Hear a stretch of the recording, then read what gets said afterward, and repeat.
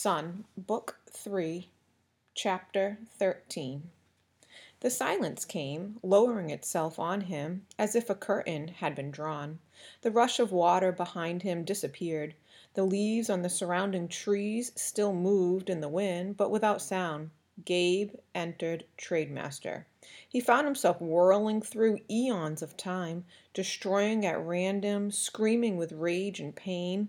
He became Trademaster.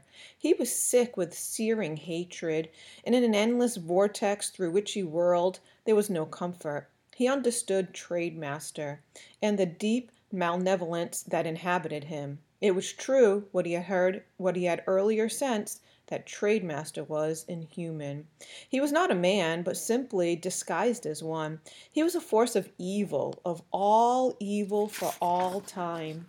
Gabriel floated and spun within the veer, being part of the evil, feeling the anguish and loneliness of it, of having been cast out again and again throughout history, of gathering strength once more, gaining power, weaponry, treachery, cruelty.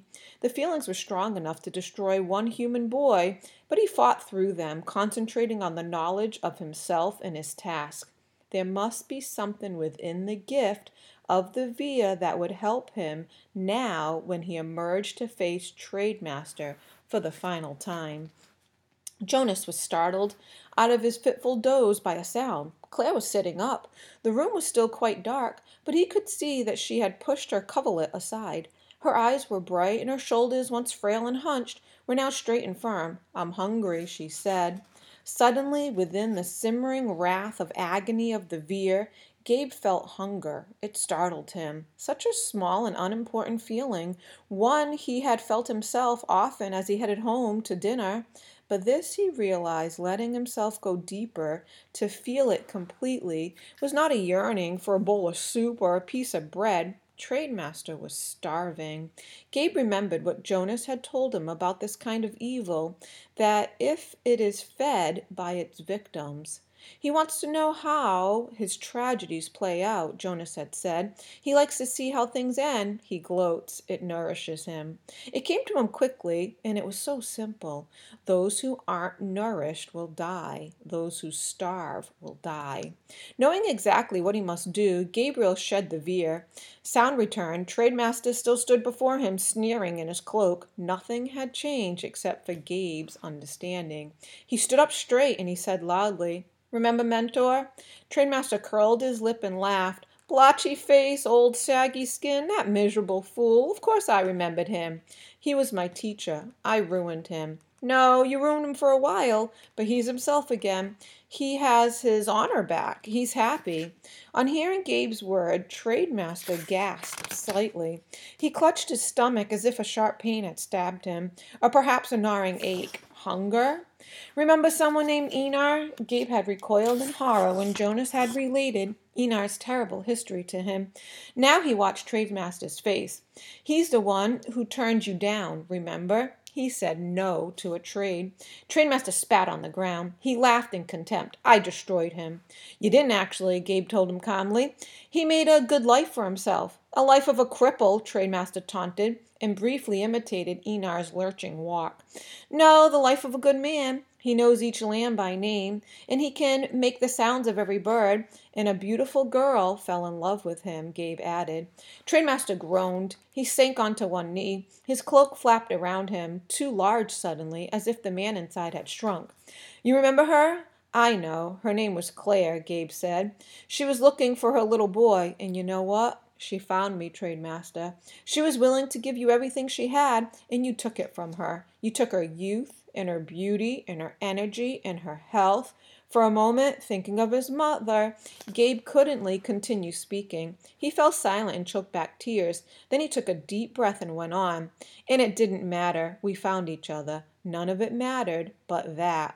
You won't ever know what that's like to love someone. In a way, I pity you, but I hope you starve." Gabe found himself looking down on his enemy, who was hunched over on the ground, whimpering. His voice, which had earlier been low and sinuous, now gave a large, drawn-out howl, as if of grief. His eyes were closed, but he groped in the dark for the weapons that had been discarded on the ground. When he touched them, he howled again.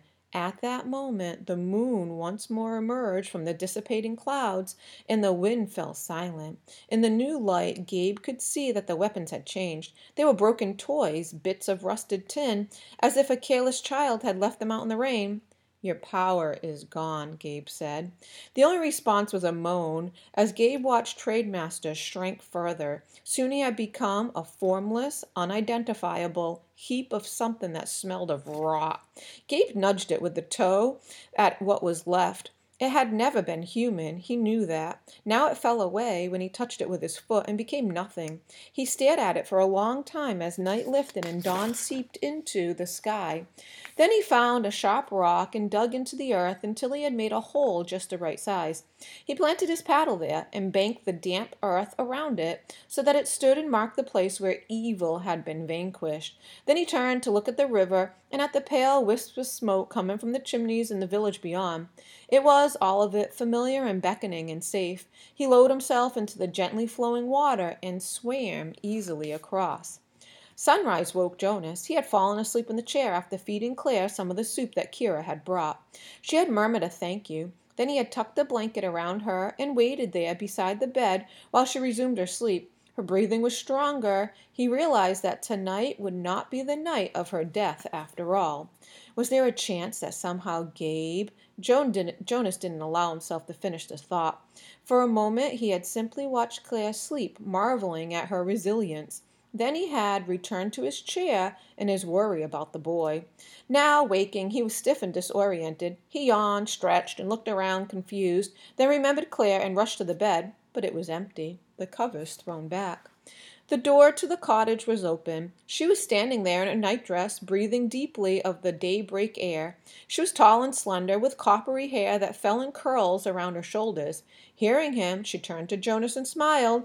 He thought he heard her say, "I see the sun." Indeed, the sky was pink with dawn light. Then Jonas looked past Claire and saw Gabe approaching on the path.